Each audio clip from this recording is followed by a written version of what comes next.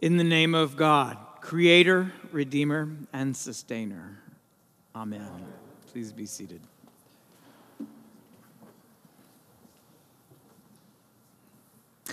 I want to tell a story this morning, still morning, right? Yep. Of how the Holy Spirit had a surprise in store for the church I used to serve, St. Andrew's. I know it's not a cathedral, but it's the same spirit, and the story may translate.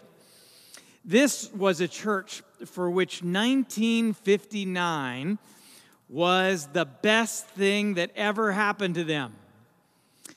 But it may also have been one of the worst things that happened to them as well. They had just built a brand new church. Now, they had been around for about 70 years. They'd had a lovely but small carpenter Gothic church kind of towards downtown. They were now in a new location, and so they had put up a new structure. They had put up a big colonial church, which back in the 50s, when you were looking to get a lot of space for good value, colonial architecture is a good way to go. So they had this great big new building, and it was full. Now, they weren't thinking about the fact that they were actually in the midst of a post-war baby boom. And of course, they weren't asking why is the congregation all white? They're asking it now. And they weren't wondering, maybe it's not such a good thing that only men are working outside the home. They weren't thinking about that, as so many other churches like that weren't thinking about that. In 1959, they were just riding the wave. It was the best year ever. But in some ways, it became the worst year ever because that became the unflinching standard by which every year afterwards was judged. In fact, it was a standard by which every year before that came to be judged. This was a peak. But they rested on that, and they didn't notice until far later that was a moment at which things had started to turn in another direction. And it was around 40 years later, in the year 2000, that they really started to notice this, and they started to make some changes. One change was a capital project, their first, I think, since building that building, to renovate their small chapel. They removed pews. They put in hardwood laminate. They removed some walls. It was really lovely. But in that process, they opened up something that they didn't plan to. It was essentially a plywood sarcophagus. It wasn't a sarcophagus, don't worry. But it was a large box in that shape that was behind, only the altar guild went to this place. It was behind the wall in front of where the altar was. And in order to move some of these walls, they had to open this thing up. And they had no idea that there was actually anything in it because in church life, if you have something and you say rest a flower on it, it will be there for 30 years. It will become stationary, and you'll forget that it was ever anything else. Well, this was 50 years later, multiple generations, and they said, okay, well, let's open this thing. Who knows what's in this thing? And when they did, I think there was a gasp in the room as they realized what it was that they had been covering up. What they found was the altar from their original church, from that carpenter Gothic church that just didn't fit in the colonial architecture, which it really didn't, I guess. And so it got covered up in the construction. And there it was this warm, hardwood altar with beautiful Gothic arches in it that turns out was older than that church itself. And the story was that it had been a gift in the late 1800s by a church from Manhattan. So it was beautiful. It had this incredible story that connected this church in the year 2000 or so to its history 100 or 110 years earlier. It had been forgotten. It had been covered up and completely forgotten. The church still had work to do. They still do, as we do. But something in that moment, in that surprise discovery, changed for them. They had found a new symbol, something they were not looking for, a new part of their story. And not only did they then rethought their plan, they now shaped this new chapel around this wonderful old treasure. But suddenly there was something larger that happened. There was a shift in their story, and they could see in a way that perhaps they hadn't before that God was indeed doing something new with them. God was up to something there. And the discovery of that altar, which was a legend by the time I got there 6 or 7 years later, was a kind of inflection point in their journey with the Holy Spirit. Now, perhaps you've heard that word, inflection point. It's a little bit buzzy and corporate. I realize it's not a churchy word, but bear with me.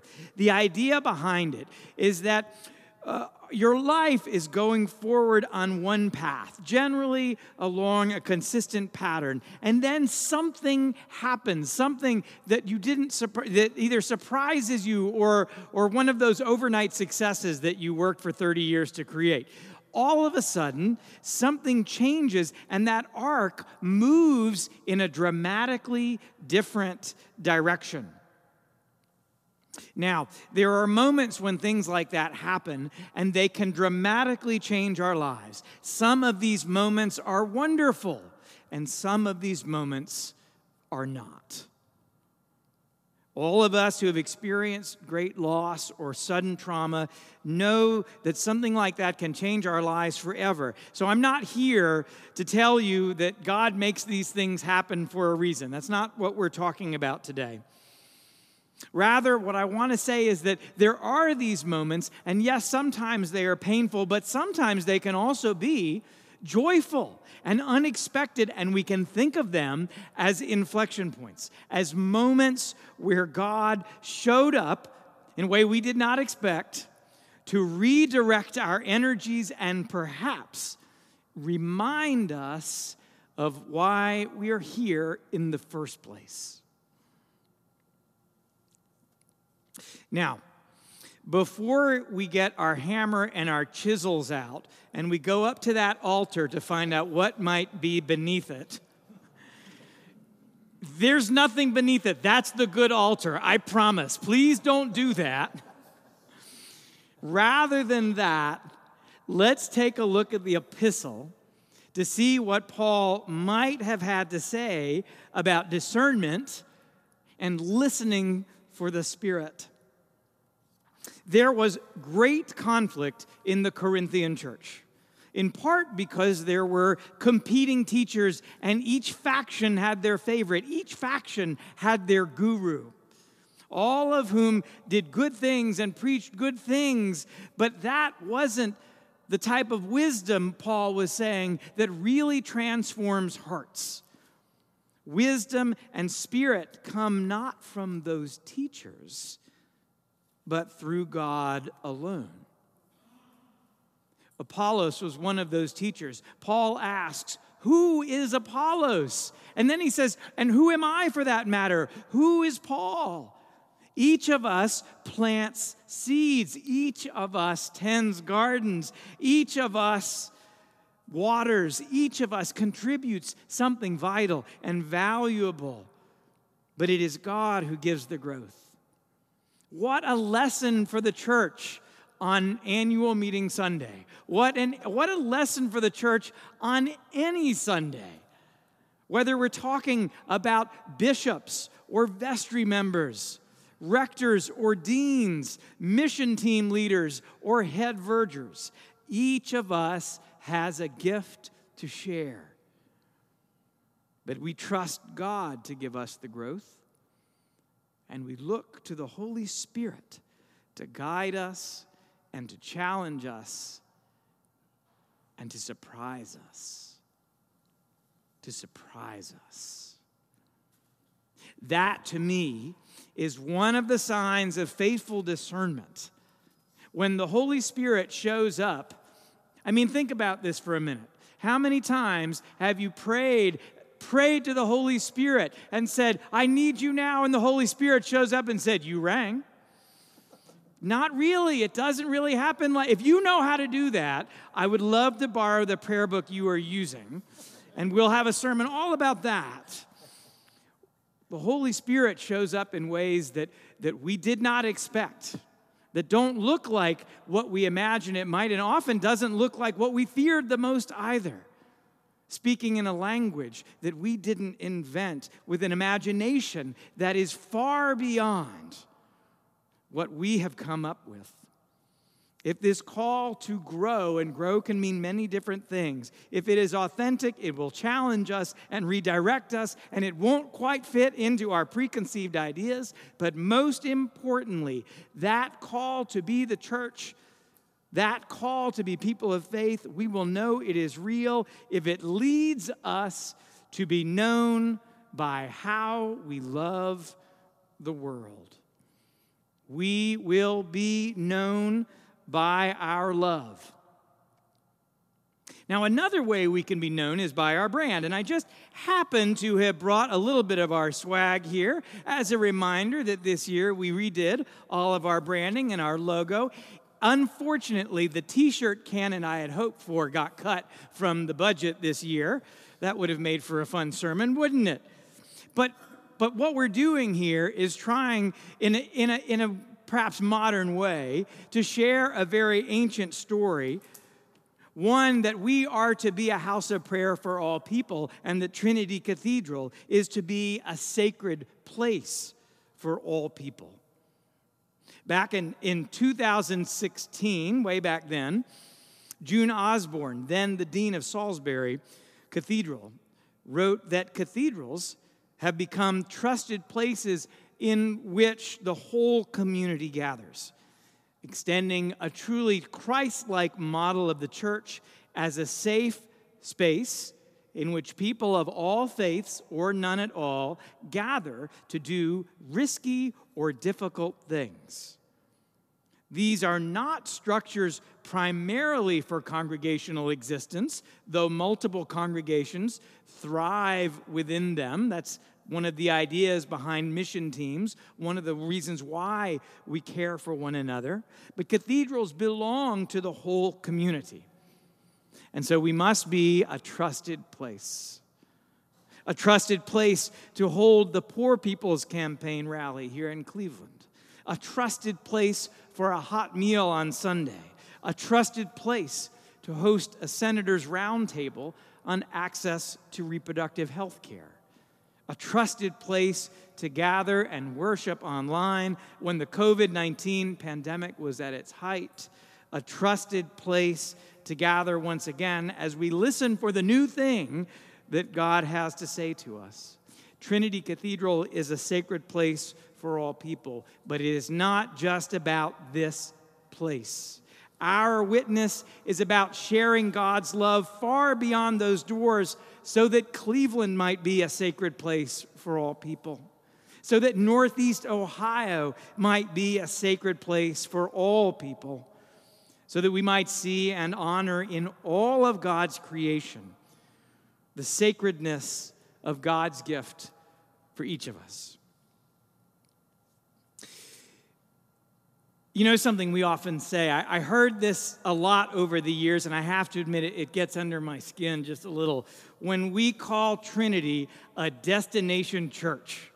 Have you heard this one? It kind of gets to my same place as when we call the Episcopal Church Catholic Light. That's another story too. I can do a good class there. What does that mean? I've heard that phrase many times. What does it mean to call something a destination? It's somewhere that you go to probably out of your way. Most all of us have probably driven some distance past other places where we could have stopped because there's something that draws us here. That's good. We're here to experience something. But then we go home, right? That's fine, but it needs to be more. Our real mission is to make this city and this region a sacred place for all people. And to get there, we need to start seeing Trinity not as a destination, but as a pathway, a springboard, a hub, a mode of accessing and celebrating the sacredness of God's world, a sacred place that lifts up the holiness and dignity of every human being. So this year, we did the logo thing, we did the branding thing, we did the swag thing. But in that process, I remembered a truism about communications. And that's that a brand is not actually something that we create. A brand is not what we say about ourselves. It is not something that we put on our website. A brand is what people say about us. Our brand is what other people say about us when we are not in the room. In the late 1960s, then Roman Catholic priest Peter Schultes, he later left the priesthood, became a leading writer of business books. He wrote a song that figured out that brand bit. This is the late 60s, long before it was cool to talk about it. He wrote a song that I think many of us all know, one that asks, not who do we say that we are, but how are we known? Will they know us by our proper theology or even by our soaring architecture? Will they know us by our post-war growth or perhaps even our post-pandemic growth? Will they know us by what Apollos taught us or by what Paul taught us? No. The song reminds us that they will know we are Christians by how we live and who we are and how we love. They will know that we are followers of Jesus by our love. By our love. They will know that we bear the imprint of God in the ways that we love the world, humbly, hopefully, and wholeheartedly. Amen.